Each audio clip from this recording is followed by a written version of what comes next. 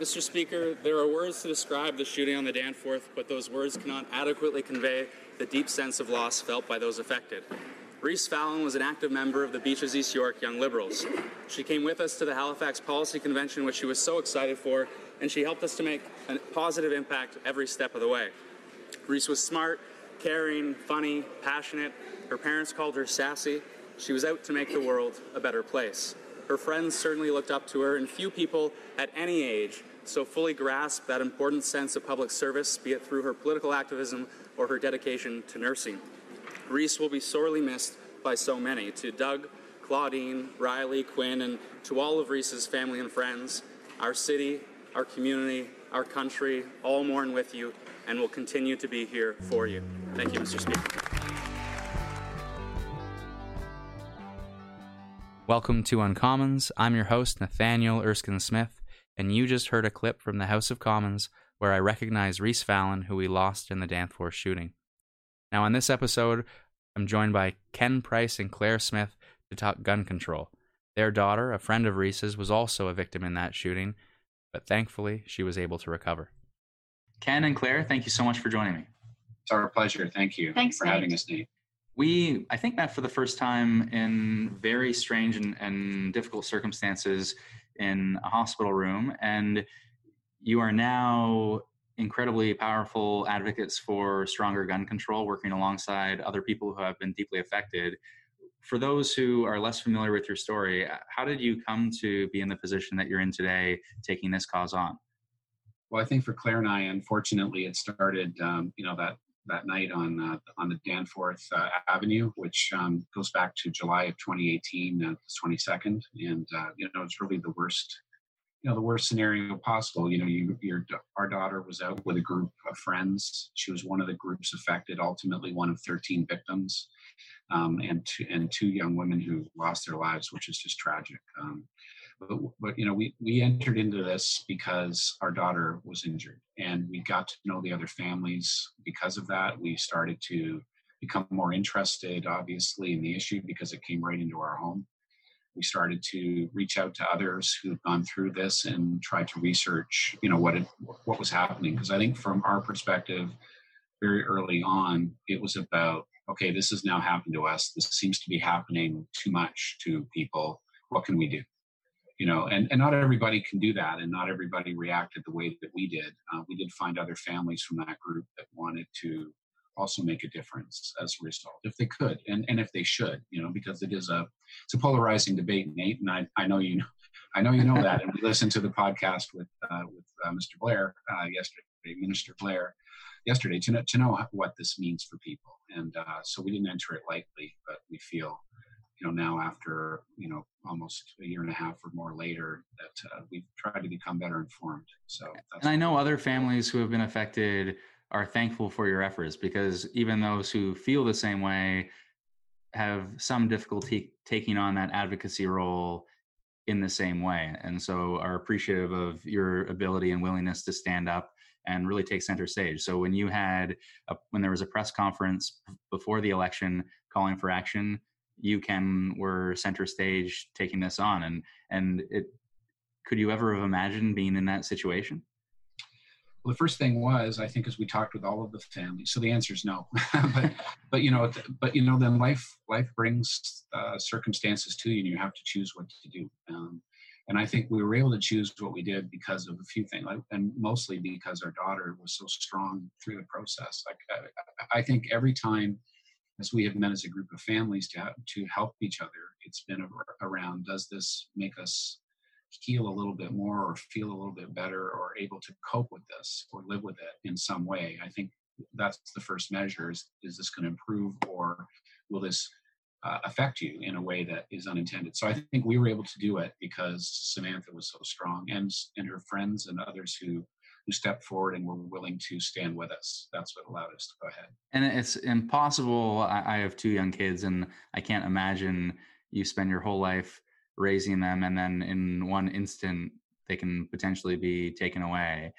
And obviously that moves you to the issue. Was gun control an issue that you cared about before that? No, it wasn't. And it didn't. come to our front door, so to speak. So this was galvanizing. I mean, obviously, when this happens, it's a shock, first of all, to us, and then yeah, we had to decide going forward. Well, could we just sit back and not talk about this, not find some kind of answer, I suppose, and a way to heal, as Ken said. And I think what happened just 2 months after the shooting was that we saw Minister Blair was having a town hall near us, which you moderated, and we decided let's go and learn a bit more. Let's find out what we're missing here. This can't be happening to us. We were still in shock. I think at the time I was, and I just felt like I needed some answer, and it was just the start, I think, for us, where we learned more. We met Louis March from that meeting. We got to know him and his zero gun violence movement, and it was just eye-opening. It was just the start of us going on a journey to find out more about why gun violence is so prevalent in Canada, and to let others know that, we think we're not like the States in terms of the buildup of guns, the militarization of the public, and yet, you can look at the numbers that we have in the newspapers every day. There's another shooting. Oftentimes it involved a handgun. And sadly, in Nova Scotia, we've had another mass shooting. It's in your face, and it does come to your front door, sadly. That's the truth of it. The gun violence is on the rise, and we want to learn more. I mentioned to Bill, but I used to attend vigils with my mom for the White Ribbon campaign in the wake of the Montreal Massacre. And there are advocates out of that horrible tragedy that have called for stronger gun control for years. And have you found similar voices who have experienced something very similar to yourselves from other horrible events? And have you come together in some way? Yeah, it's difficult because I think people, first of all, we went through it as a group, and those women from Montreal went through it as a group. Most of the time you go through it alone.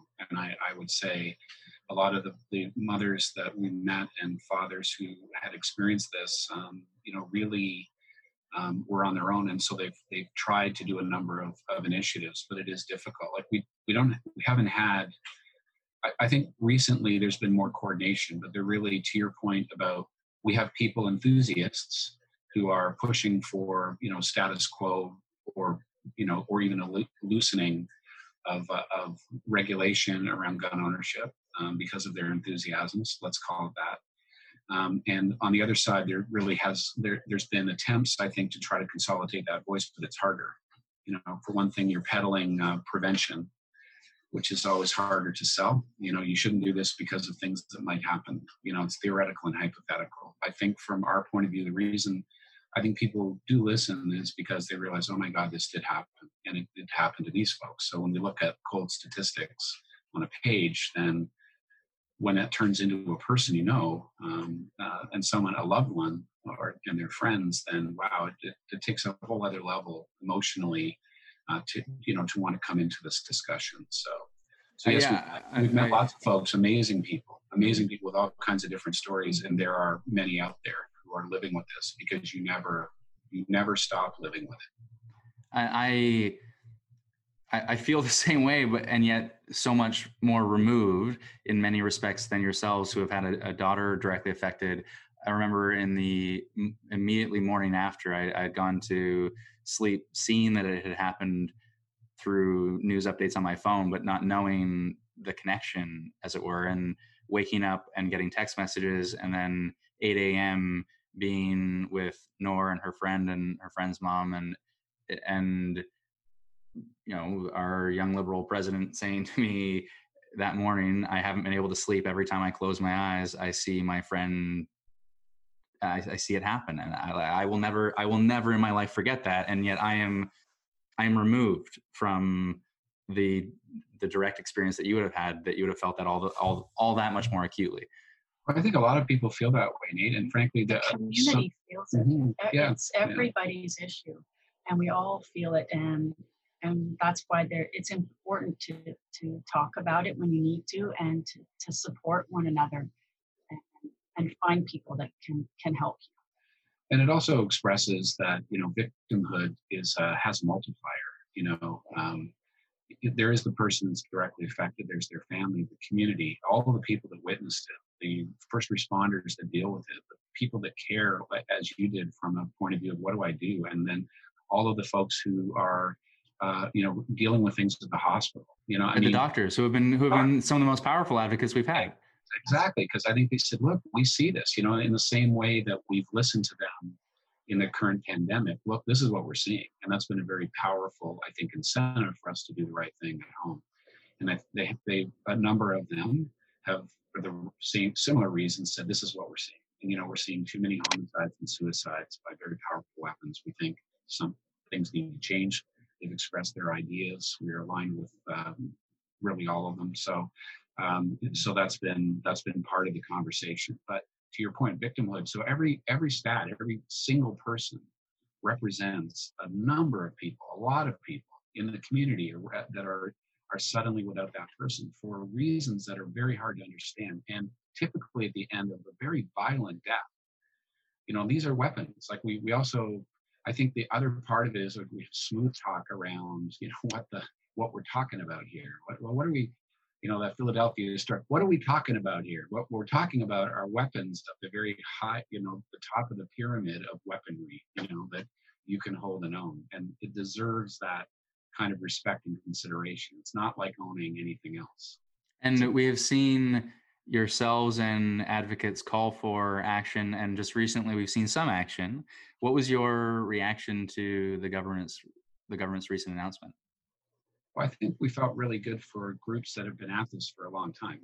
So to your point, this is a conversation that really sharpened in its focus in 1989, because I think it said, here's a person who was legally entitled to have a certain kind of weapon that was extremely powerful and able to do a lot of damage in a very short amount of time because of a moment of hatred and or despair. So at the end of this, you have this tremendous, and then that really, I think, said, okay, well, wait a minute, we haven't really dealt with this. So then there was some action leading up until around the mid-90s, and then really not much, and then even a loosening of regulation. So what it said to us is, this is an immediate and corrective action that is not perfect. And I don't think it was announced as such. We said immediately, let's get 105,000 weapons from 72,000 owners out of circulation right now, because we know that whatever the next legal framework is, which will be subject to debate, we'll take these out. So, and then we will suggest the criteria, and I'm sure that part of that suggestion was to get the very kind of feedback you're getting, which has been enthusiastically expressed on both sides. It didn't go far enough. It went too far. What about these? What about my shotguns? That's useful, I think, discourse. And then maybe there'll be some corrections. I certainly heard that in what the minister said yesterday and has said at other times. But, but to be clear, this was the low-hanging fruit of this discussion. This is owed back to that first group of women in Montreal in 1989 to say that weapons like the one used there were not to be, even introduced into the Canadian marketplace, and yet here they are. So let's take them out. That's the way we took it. And we have, I think, a lot of the same questions. And I think it's great that, and frankly, coming at this from a completely apolitical stand, I have to give props to, you guys are taking all of the heat on this, and that doesn't seem fair. I certainly hope the other parties who are like-minded will step forward and start to put their shoulder to the wheel, because they've been very quiet. We don't want to make this a big political discussion, but credit where credit is due. You guys said you were going to do something. So while we may agree it took a little longer than we'd hoped, eventually you're coming through, and that's really super important for the country. And you have written recently about the announcement to say thank you, and now what's to come, what's next. And obviously we lost Reese because of a handgun that was stolen from a shop in Saskatchewan, your daughter was injured because of that same weapon. And what do you want to see when it comes to handguns? What do you want to see when it comes to future action on gun control? Yeah, I think first of all we have to recognize, where we are and figure out what the objective is. I mean, if you start to get into the stats as we have unfortunately, now done. I mean, you realize that Canada is very military. I mean, that's the wrong word. Like, there's a high degree of gun ownership, and that has to be acknowledged and certainly respected. I mean, we have, like, I think it's 34% or 31 to 34%, something like that, gun ownership. Like 34 guns per 100 people. So that doesn't mean all of those people, because there is some aggregation, like the people own more than one weapon. But the fact is there's 34 guns for every 100 people in Canada, which puts us pretty high on the list. Now, for perspective, the United States has like 102 or 120, like depending on who you look at, per 100 people. So they have even a higher accumulation because not everybody owns guns. But that's the first thing. And you kind of pause and go, well, that's interesting. So that means we have a lot of guns. And then you say, well, is it resulting in gun violence or suicides at a greater rate than other nations that are similar to us? And that's where I think it will be useful in the discourse to look at this. And we feel that, yes, it is still high. Like, even accounting for that, if you look at other countries, New Zealand actually, interestingly, is not too far off in terms of total guns per 100 people, in terms of their numbers. But they've taken action now, and they're seeing benefit, and they have fewer homicides, they have fewer suicides per capita resulting from gun usage. And I think what the first thing that would be useful is to have the federal government lead an expectation about where we should be objectively. And then a number of these initiatives that we're taking would be with a view to that. Canadians should first debate, do we want to be safer, less safe as other like countries? And when I say like countries, we can't compare ourselves to the United States. We just have a completely different attitude. Or Central America or South America, like those countries have a different philosophy and they have different rates and so. But how about Germany? How about the UK? How about how about Sweden? How about Finland? How about Iceland? Like, these are countries that actually have large, penetration of guns, but have better outcomes. And I think we need to say, like, why can't we be number one? And so from our perspective, first of all, I think our objective should be to cut the number of homicides and suicides in half. That would put us kind of in the better side of the pack, of those like-minded countries. So the first rallying cry for all of us, including gun owners, should be, let's cut this thing in half, and let's take measures and let's keep measuring this until we get to that point, because then we will have the kind of public safety outcomes that would I think reflect Canadian values, which is another discussion that we've had.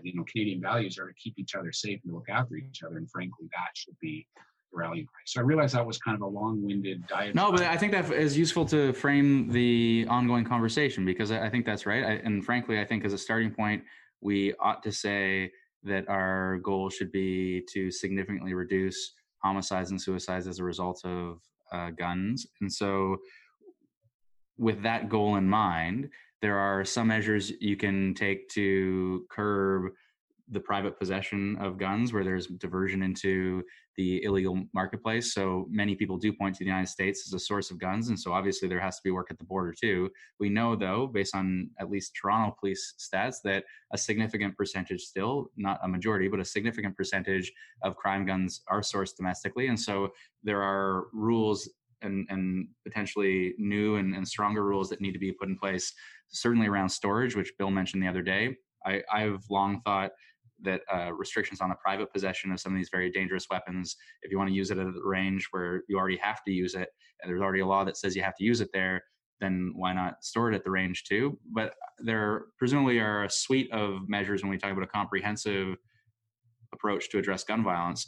Would you want to emphasize a particular 1, 2, 3 measures?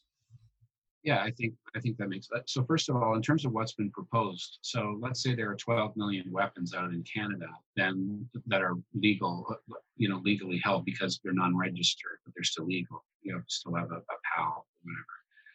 Then what are we talking about here? So what we're talking about on the assault rifle, and I will use that phrase because in marketing you see combat, NATO, warlike, blah blah blah all day long. So to selectively decide that we shouldn't use the term assault rifle to describe a group of guns, I think is really prescient. Anyway, so coming back to this, so you take those guns that you've proposed out, that's 100,000 out of 12 million. And then you take handguns out, it's like, I don't know, 2 million out of 12 million. So now we're down to 10, which would still leave a lot of guns, for a lot of people who want to use them. Okay. All right. So now, but what we've done is we've taken the most overspec'd and overpowered ones for the task, and the ones that are the most concealed, the ones that are used most often in crime in big cities. A lot of us live in big cities, ladies and gentlemen. So let's take control of this discussion and say, let's get rid of those. Now, I think you're right. So what do we mean by get rid of? And should there be a tolerance for some usage models where the ownership transfers at least? Maybe. But, I think the UK went super extreme, and they have, out of that basket of countries, they have the best outcomes.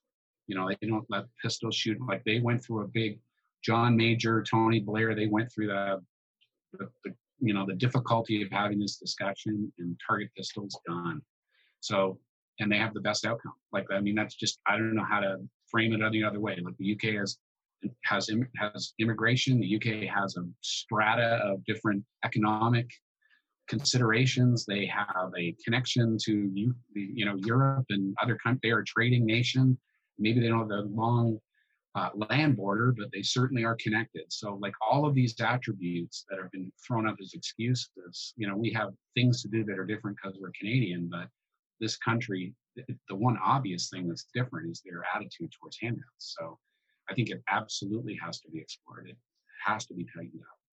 But, and I think as Claire and I've learned, and, there's more to it. I think to your point, we need to look at that. We need to look at the, just putting into place, restoring some of the things that went missing, the things that you've suggested under Bill C-71. It is about, again, recognizing what you're holding in your hand as a weapon, and it needs a different level of care and concern from those that are using it and those that are protecting. I think most people want to follow those guidelines and rules. That's absolutely true. So, but the Bill C-71 needs to come into effect. Background checks, retail record keeping, transportation rules that are restored. That has to happen. So we'll let you comment on that in a second, because Mr. MP, you're the guy. And then finally, I think there's a number of other root causes, and those are bigger social questions. But the end of despair, the end of violence, there's a gun often, and we do need to look at what that means. And if there are, strong institutions, strong school systems, strong health, we're realizing through this pandemic how much we lean on these things, and it's true for the gun violence crisis. The strength or the weakness of those institutions will help to address the very root causes that you're talking about. So that's a big conversation. But that does not excuse in the short term the very tactical things you've suggested. So we are 100% about taking these measures on gun control for those categories of weapons. We are about the regulation around the ownership of guns that you've described, and it doesn't have to be any more arduous than that. And finally, there are some bigger societal questions that I need to ask, I think, too. Yeah, and when you think of a comprehensive approach, you think short-term steps, medium-term steps, and long-term steps as far as outcomes. And there are steps we can take now, and there are investments we can make now, but will have an impact much further down the road, so long as we sustain those investments. And so it does have to be a much broader picture with, as it's not just one measure versus another one. It's all of the measures put together. On the measures that we have previously promised and then implemented through C-71, I did ask the minister's office, and I was told when it comes to the authorization to transport rules, we're looking at within the year. When it comes to the classification of firearms, with respect to allowing cabinet to overrule criminal code provisions. That will be changed very quickly. Very quickly for government, I assume, means months, but I I don't think it means tomorrow. Okay. And on the background checks, which I viewed to be the most significant change out of C-71, I was told that there is a bit, not a delay because of COVID. So then the good thing is there's been no delay as a result of the pandemic in terms of the forward movement on any of these issues, but that we're looking at a 12 to 24 month timeline because of RCMP IT systems, I was told. I don't know. I don't know the full details of that explanation and timeline, and hopefully it's closer to the 12 than the 24. But that's the best answer that I was able to glean from the minister's office in advance of our chat. And then in terms of our promises going forward, it's funny sometimes you hear this ban on assault rifles is undemocratic, and we literally had this in our platform as one of the top 3 issues we ran on, and we won the election, and that's how democracy works. But we also promised not a ban on handguns from the federal government, but to give municipalities the ability to ban handguns. And I have always been skeptical of this idea, and I worry that then it puts the onus on people like you to go city by city by city trying to change rules at every stop. And how can that plausibly work? I just don't know. Yeah, I think we're the same. Like, we've talked to people who have looked at this too, because it's been proposed in the past. I think what it reflects is the minister telling his cabinet there's some regional resistance, to this idea. But the simple fact is we all live in a community together, and Saskatchewan gun, Toronto streets, that's just the way it is. And, I think we've started to think about this in terms of reducing, nothing's going to be perfect, but we have to reduce the potential points of failure. So where are they? They are because of people having them in their homes, and often because they're then accessible for not only homicide, but suicide. And that's tragic. That's a problem, and then the second part is related to, retail, which we don't really talk about. And one of the organizations all over that, there are, reminds us there are 4,000 or greater than 4,000 gun retail shops across the country, which means you have inventory, you have security vulnerabilities. And it's not like these folks don't work hard at that. It's just you can't be perfect. But I come back to that one statement, and to make it personal. So what is the cost of one mistake? It's huge. It's the loss of Reese Fallon. It's the loss of Juliana Kozis. It's my daughter shot in the hip. And you live with that. That's just not right. So even if you cut it in half, to put a number back up, it looked like something like 2 per 100,000 are what we're talking about here. So what is 100,000 people? Well, that's like the size of our riding, right? So that's a person in the Beaches East York that we're giving up every year because we haven't done anything. That's what has to happen. That's where we have to get to, and that's why we're so enthusiastic about driving this now. And if the decision is made in the Beaches to not do something, or Toronto, and yet Brampton makes a different decision, well, that's just not the way our community is built. It's just and frankly, people in the Beaches need to be concerned for lots of reasons about what goes on in other neighborhoods. So we can't just leave it to some kind of local decision-making platform. I just think even from a values perspective, it's not really the right message. It's not really a very Canadian message. I'm sorry. And at a minimum, as a matter of defaults, because defaults do matter, I just don't understand why, if you are to give municipalities the power to make local decisions, why you don't have a baseline that is the strongest baseline possible. And then you put the onus on the gun rights advocates, and you put the onus on the politicians who lead these communities to say, we want to open our doors to more guns, and then they are responsible if something happens in their community. And that changes the dynamic of the conversation completely, rather than putting the onus on victims and advocates such as yourself to work in some cross-country way to try and sign up as many municipalities, which just seems so very unworkable to me. Yeah, and I think the difficulty is still, if those decisions are made, that's still a risk for all of us. Sure. So I think, listen, I appreciate once again, you guys are at least having a discussion.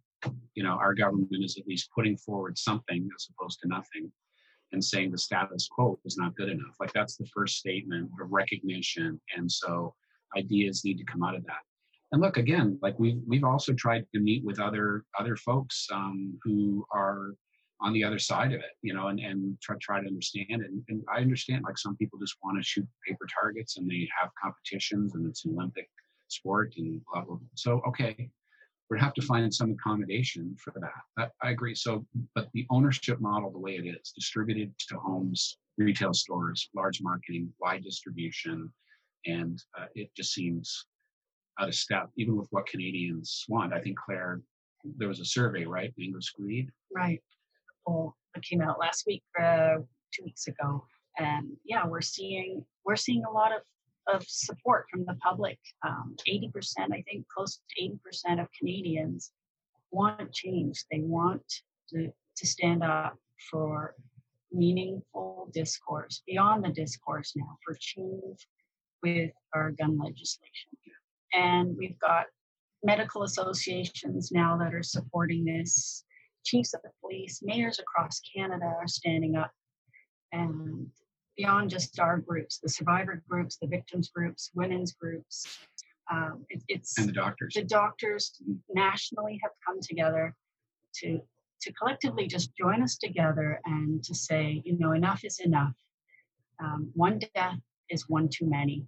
Yeah, so it's hard to say why you'd want to have a system that would allow, again, we're in a democracy. It's been discussed. We've heard the debates. That certainly, 150. It seems like every time there's a move on guns, about 115,000 people sign a petition. That's not even a majority of gun owners. I mean, as I said, you've got a lot of gun owners. That's not a majority of gun owners that are even reflecting their opinions. You wrote recently, and you've spoken about this already, that we might be much safer than the United States, but we don't rank well after that in the OECD and otherwise.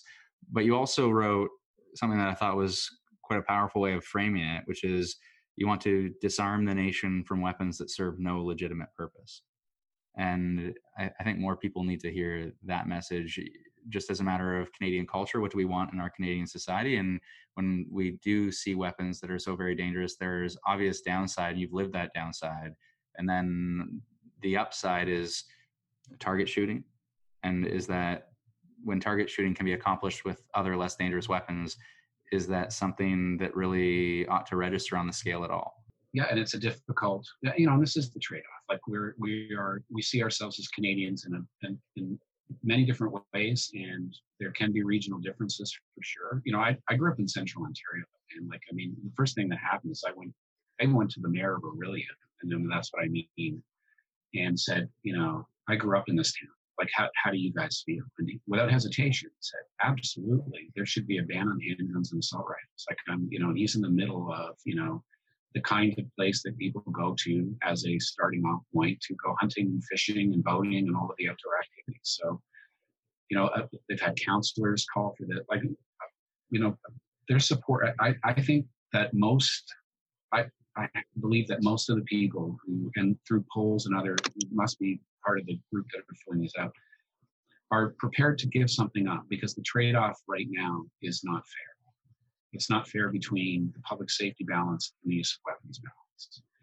And, to your point, if you can safely accommodate some of these scenarios in a much more restrictive manner, then, okay, let's talk about what that can look like. But right now, it seems like, they're talking about property rights and, the right to do anything I want to do. And that's not even constitutionally true. I mean, there's no basis for any of that kind of rhetoric, other than, instead we have rights and obligations.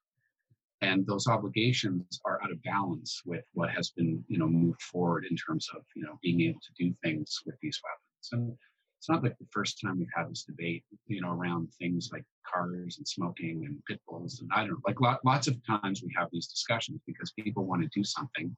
And then, and I'm sure that, in an unintended way, it results in a public health outcome that is not acceptable even to them. So, and I think this is a time where we have to get behind that and see that the status quo is not sustainable. I got a question on Facebook Live last night about the right to own a gun in Canada, and the constitutional question is obviously ripped out of an American system because we don't even have a right to property in Canada in our charter, let alone a right to a piece of property that is so very dangerous. And so in Canada, it's a privilege, not a right. That's clear enough. At the same time, so if you mentioned, Claire, coming out to that town hall in the wake of the very, very soon after, and our community was galvanized, and Julie and I wanted to make sure we were providing a space for that conversation. What we saw, though, was a lot of people come from outside of our community, wear their T-shirts and say, we care about guns and we want to use our guns and our rights need to be respected. And it's easy to dismiss the sort of fringe voices on that front, the people who come at me on social media in bizarre, aggressive ways. But at the same time, there are many, overwhelmingly, gun owners are responsible, and gun owners going to a range and firing a handgun, if it can be done safely and there's no diversion outside of that range and secure storage is secure enough. Is there a compromise solution here? Is there a way of getting in front of the gun advocates and saying, we understand your interests, here are my interests, let's sit down together and find a way forward? When you sit down with gun advocates, do you listen and do you try to respond in some compromise fashion? Sure. I mean, as I said, the first thing is to understand, and this was kind of news. I think we all believe the Bowling for Columbine view around Canadians have no guns and Americans have lots of guns. That's not true. I mean, Canadians have lots of guns. I mean, that's the first thing. So lots of people, there's a reason for that, and people want to use them in different ways. But then I think the key question for Claire and I was around, some countries have asked the question, well, why do you need one, as opposed to why should you, what is your right to have it? Or like doing the negative, opt-in, like I'm going to have a gun until you tell me I can't have one. That seemed to be the wrong way to do it. Instead, it's like, recognizing what they are and what they're capable of. And the fact that very, very few mistakes, extremely few mistakes, create all kinds of devastation. That's I think our position is, you can't be perfect. We know you can't be perfect. They know they can't be perfect. So we have to do things now that reduce, because we have a trend line that's going in the wrong direction. We've got to do all things that reduce. And so, I think you talked about rights. I mean, you have an expectation to understand what is legal. So I think that's fair. And I think the government needs to be clear on that. And I think they're trying to move now to say, this is what we need, and update things that have fallen out of date. So that's good. I feel like these are all, ways that I would start to approach the question. And then I don't, we're not denying, we're not after all gun scenarios. I think we're just out of taking the kinds of weapons that really don't serve the scenarios that those advocates say are really, the reason that they want to have so many guns. Okay, I respect that, but what are the actual tools you require? And the ones that are, redesigned military style assault rifles and handguns are a problem. They're a problem for too many people. Legal ones, illegal ones, a whole mess. And countries that have taken much stricter stand have better outcomes. In terms of the benefits of, say, target shooting, you can enjoy many of the benefits of target shooting without turning to those kinds of weapons. Sure, absolutely. I mean, even if even said, all right, we're getting rid of everything except for what's Olympic, sanctioned in the Olympics or something, that would wipe out a ton of different models and wide scale retail, which are both a problem. Like, I mean. Well, I appreciate your time. I appreciate your advocacy, and it's strange in many ways, the events of the Danforth, just how people's lives become intertwined in so many different ways. And so I have no doubt I will continue to be alongside you and try to elevate your voices as much as I can along the way as we continue to live through that. Well, we appreciate that. And really, for you and for the Liberal Party to carry this ball, it's been really, you deserve credit 100% for this from our side, and we give you that, and we hope that in a minority parliament that you'll get the support you need from the other parties to do the things you need to do to make the country safer. It's the will of the country. It's what we want to see happen. And again, it's not a complete assault on every kind of different, gun owner scenario. It's really for the ones that cause the greatest risk and harm, because we are not doing as well as we should, and we need to understand that and internalize it. Thanks, guys. Thank you, Nate. Thank you. Thanks for joining us on another episode of Uncommons. You can contact Ken and Claire and their advocacy group, Danforth Families for Safe Communities, at danforthfamilies.com, and you can subscribe for future episodes of Uncommons at uncommons.ca.